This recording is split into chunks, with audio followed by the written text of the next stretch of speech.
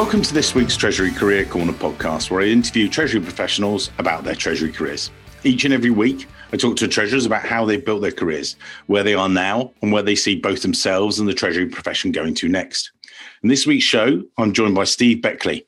Steve has a wonderful Treasury background right the way across a number of different US corporates, basically spanning 20 odd years. And we've got, and obviously he's based over in Texas. You'll hear his Texas accent in a moment when I get him doing all the talking.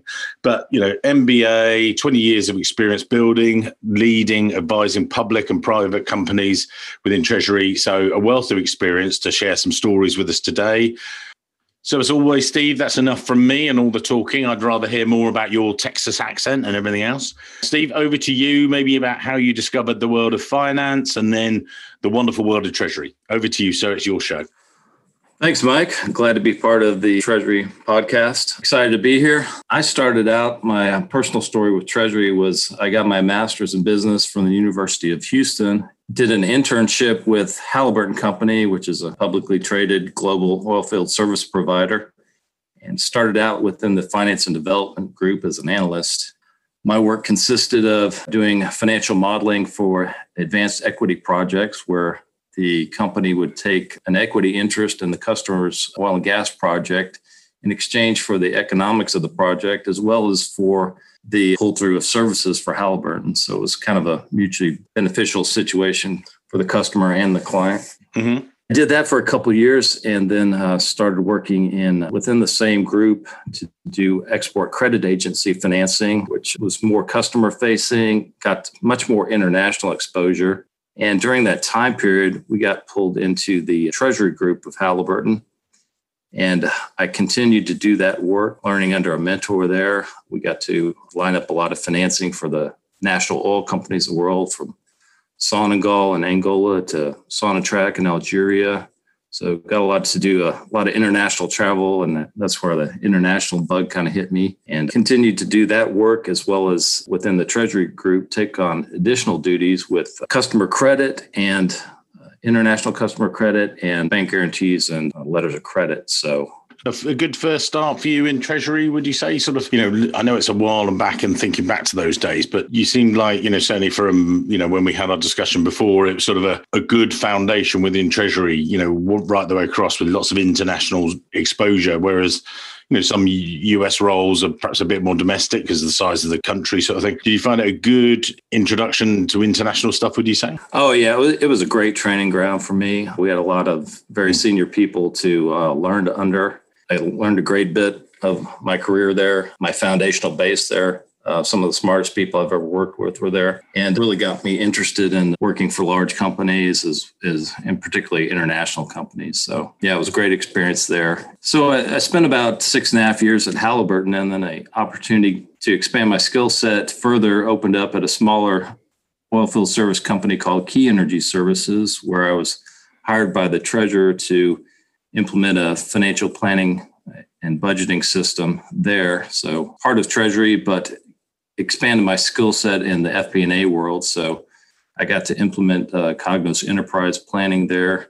So the CFO wanted to move away from spreadsheets and get to more of a driver-based planning system. So I worked with our operational segments and our VPs of the business lines to model revenue and cost structure for the company. So really got to learn a different aspect of finance, and then also work on some international business development. We were able to expand our business into Mexico there. Got to work on the financial analysis and commercial structure of terms with the clients down there. Again, a great experience. Didn't spend a whole lot of time there. And the reason I didn't was because a great opportunity opened up at Superior Energy Services, which was another, again, oilfield service company, but one that had a little more international exposure and one that did not have a treasury group. It was one that basically had grown through a series of acquisitions, like a lot of oilfield service companies. So they'd grown to the point where they were well over $1 billion in revenue and needed a formal treasury function there. So I was hired by the CFO to build one from scratch. So it was really a fantastic opportunity because you don't really get that opportunity very often to build something from scratch. So I really jumped at that chance. It was a very decentralized company at the time when I joined. So we had cash sitting all over the place and we were borrowing money at corporate. So first order of business was to basically streamline cash, implement a cash pooling structure there, at least domestically in the US, and consolidate bank accounts, strengthen our bank relationship management, and put better processes and controls in place there. And when you did that, just again, Superior, you're relatively early in your career to then, here you go, here's a startup, if that's not the right way, but it was a listed PLC and suddenly you're the VP of Treasury. So, what was that like for you being that early in your career and you're the boss sort of thing? And here you go, start it all up.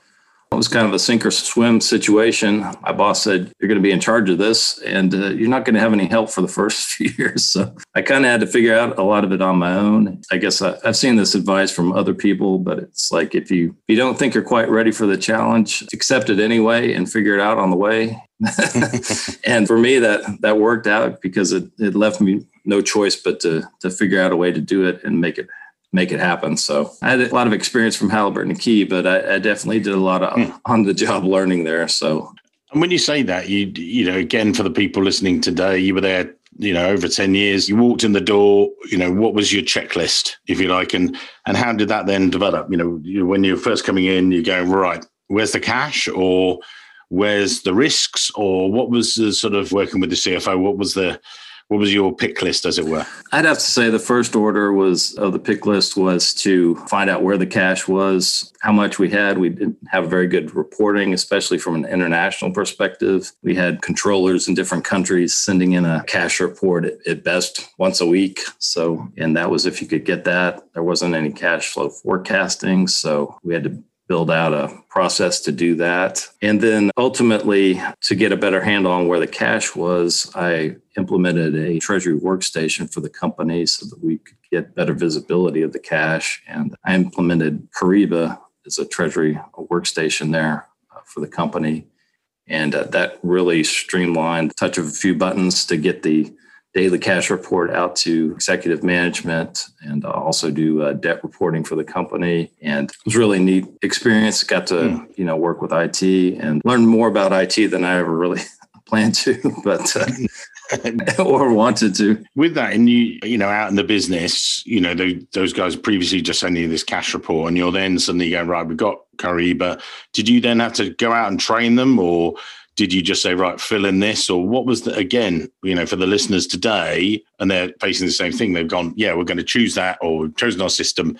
What did you go through to actually train them, coach them and things like that to make it work? Or, or did you just send out and say, right, here you go, fill in this? Well, no, we did need their assistance to help establish the bank connections with their respective banks in their respective countries, but we really managed cash from a corporate perspective after that. So our subsidiaries did their accounts receivable and accounts payable, but we managed all intercompany funding, all repatriation of cash from a corporate perspective. So once we got the connections up, we were able to get that daily reporting and didn't have to rely on them to supply us with that. That being said, they still had the control to move some cash at their subsidiary level and still maintained bank relationships with their banks, whether it be in Malaysia or Indonesia or what. So you've spent a number of years in the energy sector and things like that. And then, you made that let's go through the next move and, maybe then we reflect a bit more on the sector, because I think, there are individual characteristics, if that's the right way to put it. But talk us through then, you were Superior for a period and then most recently bring us up to date sort of thing. Most recently, I was with a company called Strike LLC, which is a domestic U.S. oil field, really a pipeline construction, repair, and maintenance company. They install pipelines from all across the U.S., from up in North Dakota, Colorado, down to Texas. And it was a private company, private equity owned, as well as family owned. So it was a kind of a unique ownership structure. and got to see a little bit of different side of things on how companies are run from my experience with mostly publicly traded companies. Also was a domestic only company, a domestic US only company. So a lot more simple from the treasury management side of things, but really got to focus on working capital improvement. It's a very working capital intensive kind of business. So really main focus there was not implementing, but improving upon billing processes and getting things billed to the customer so the cash conversion cycle was as fast as possible for the company. So we didn't have to rely on as much debt, and because we paid people on a weekly basis in that industry. So we would be out of cash quickly if we didn't bill our customers as quickly as possible. So made it work. Yeah, a lot of different challenges there, but allowed me to see a different side of things, a different type of business. I know we've spoken about this before the show, and it's an interesting one with the sector you've had this amazing experience of, oil and gas and everything else. Talk us through, what you've seen the market, and not just from within as a treasurer, but what's it like in that world? How would you describe it to people if people are thinking, actually, I know it's a challenging world with the price of oil and things like that recently, but what are the key challenges that you see from oil and gas now and in the future? I would say the key challenges right now for oil and gas are really access to capital. Wall Street is particularly leery of oil and gas and from not having seen the returns that they would like to see over the years. So especially from raising capital through an equity basis or especially through lending basis has changed dramatically since I started. A lot of things were on a cash flow lending basis. Most service companies, at least on the service side, have gone to asset-based lending credit facilities. That's been a big shift and change. So the banks take on less risk and only lend off of whether it be the accounts receivable, inventory, and if you're lucky, you can get a little bit of fixed assets, but that's pretty rare. And then a lot of companies have unfortunately had to restructure because the earnings have fallen off so much that they couldn't support the credit metrics required by the credit facilities and the lenders. And with Treasury, so coming down into that, where do you see Treasury's role in that? Obviously, we've said with COVID and everything else in recent years that lots of people say, Treasury's right at the forefront of things and things like that. Now, maybe, COVID is, a vaccine's coming along and the spotlight maybe is moving away sometimes a little bit from Treasury, but, it seems like it's always going to be on Treasury within oil and gas and things, that your industry. What's it like compared to others? You perhaps met other treasurers in other companies. What's the key thing that you think, this is what we have to focus on all the time? Is it all about cash or is it about working capital? Or you talk about some of the assets there. What are the key things you need to really get right, would you say? I'd say the things you really have to get right are keeping on top of what's going on with the markets and what currently banks are willing and able to do. Sometimes your relationship managers are willing to do a lot of things, but they're not able to because of their credit committees within the banks. So you really have to stay on top of things and educate your CFOs or your board on what's possible in the markets. And that also, with the constraints that are currently in place, that also gives you really lends towards more improving that working capital that you mentioned before. Because the cheapest money you can have is, working with your customers and improving your cash conversion cycle so you're less reliant on those outside sources for financing. And looking at yourself, as a team manager or, as a mentor for people and stuff like that. Again, we spoke about this before the show previously. What are you like as a boss? Let's ask you what you're like as a boss stroke when you're being mentored as well. What are you looking for in your boss, and what are you then passing on, sort of thing? What's your ethos? As far as what I like in a boss or mentor is somebody that's definitely willing to give feedback. What I like is somebody that's willing to kind of paint a broad picture, give you the 30,000 foot level of what they would like to accomplish from a strategic standpoint, and then let me kind of fill in the gaps and the details to make that picture come to fruition. So that's what I like. I do like getting feedback, so I know we're on the same page and going in the right direction. As far as how my management style and how I like to work with my staff is the one positive of having small groups in Treasury, which treasury groups typically are very small. Hope you can attest to that, Mike. But that's been my experience. Small but perfectly formed, I'd say. That's what we want. We want, and this is why we enjoy it. The real specialist nature of it, I think, is ideal because it really gives you guys a seat at the table, but some real value. That's the real thing you can bring to bear. So, whenever we're recruiting you treasury guys, that's what we love to do, sort of thing. So again, I was going to, then look at, as we go into the future with treasury, what are you seeing as the biggest challenges coming along the pipeline? Because I know you're out there in the market talking about that next role and things like that. When you're talking to some of the perhaps people and you're sitting there in an interview or meeting someone, they're saying, where do you think the next challenge is? What are you seeing as the future of treasury, as it were? I think the future of treasury is, like in a lot of things currently, there's an increased focus on automation and making things as efficient as possible, whether it be the treasury workstations, a lot of collaborations with the ERP systems of companies and getting those through so there's seamless processing of transactions and less requirement on people. We all need to have jobs, but there's an enhanced focus on doing the day-to-day, getting that process down on a transactional basis, to be clear, and so that treasury can focus on more strategic things like return on capital, shareholder return, those sorts of things, more strategic in nature and less time spent on manual day-to-day things. And where do you say that, they're doing more sort of the more value-added tasks, if that's the right way to put it. But, how do someone's in there and they're currently working on spreadsheets? They don't have a workstation. They don't have all those other things, bells and whistles. You've had the investment to get, as you said, Kyriba as a system in the past. They can't get that sign off.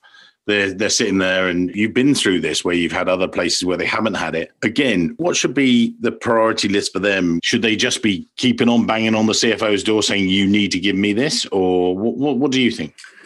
I think trying to keep that pressure up is always a good thing. I have seen a lot of improvements just from the banking side, that they offer a lot of services through their own banking portals now that they didn't do 10 years ago that can help smaller companies automate a lot of things, whether it be something as simple as an Excel add-in or something. We didn't have that at my last role at Strike. So we worked with Bank of America, and they have a lot of great systems that just not a plug for Bank of America, but they were a good provider to us, some Excel add-ins. So we automate our daily reporting. So there are a lot of tools out there and a lot more tools offered to corporates that just didn't exist a long time ago. So there are, say, multiple ways to skin a cat to make things better and more efficient.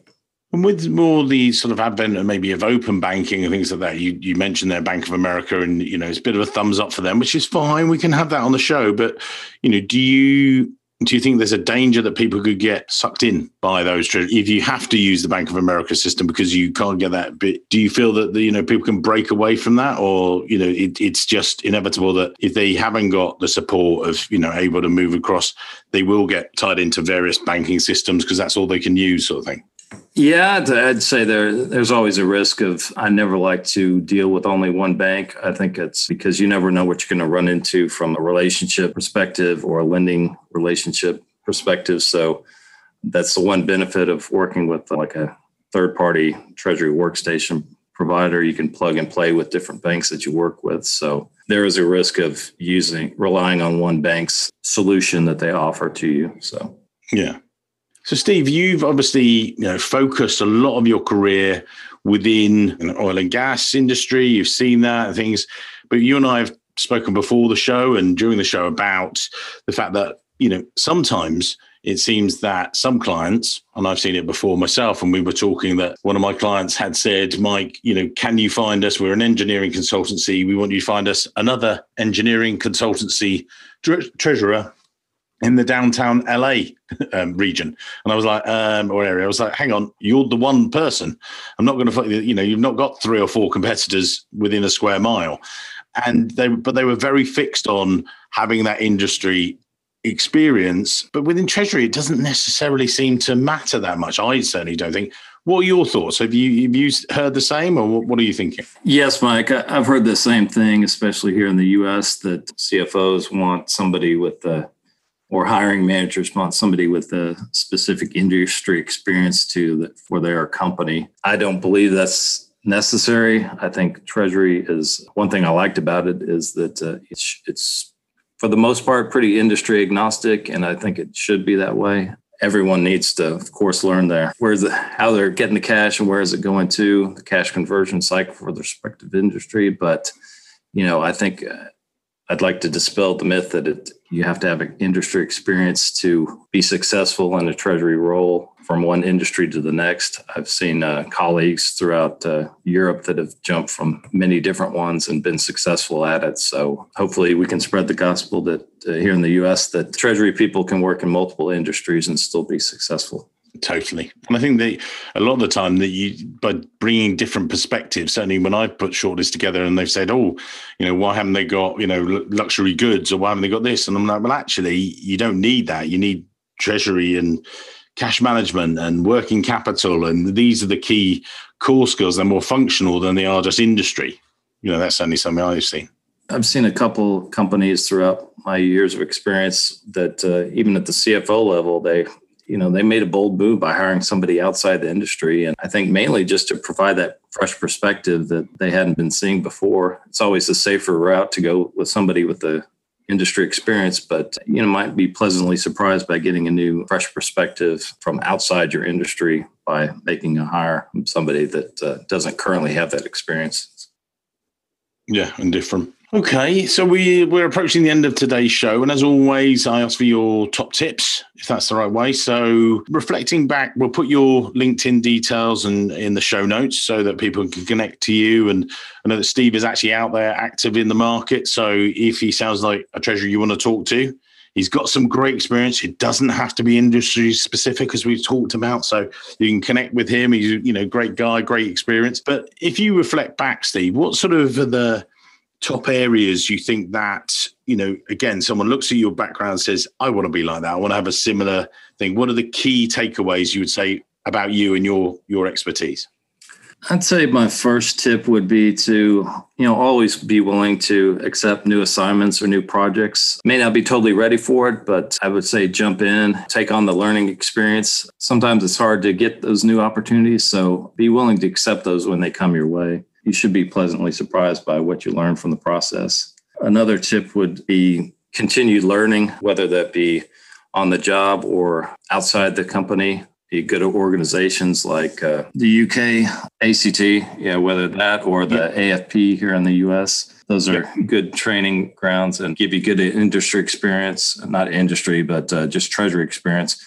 So you can see what sort of rubber stamp of your level of expertise, aren't they? So you've got the bit of paper and if you get someone, CTP qualified, that they're going to be at a certain level. Right. They have that base understanding that you need and they can speak the language, can do the job. The last point I would say is network. Talk to people in other industries, other companies. I've been a part of a treasury group here in Houston with other treasurers. And if you've run into a problem, chances are they've run into it before and they're currently dealing with it or have already dealt with it. People are usually pretty amazing and willing to share their expertise with you. And they may even be a competitor, but they've usually are more than happy to help you out with a certain issue that you're having. Brilliant. So people, as you say, so we've got take on projects that you're uncomfortable with, you'll soon get comfortable with them and things like that. Designations, so qualifications, always take those because you can always have those in your back pocket. And as you say, the triple network. So make sure you're out there, meeting lots of people. You never know when it might help you. So no, it's brilliant. Yeah. Thanks, Mike. Yeah. Thank you, sir. Thanks for your time today. And look forward to, again, connect with Steve and, hopefully help him find that next role. And he's a great guy to have in your network. So brilliant stuff. I enjoyed speaking with you, Mike. Thanks a lot.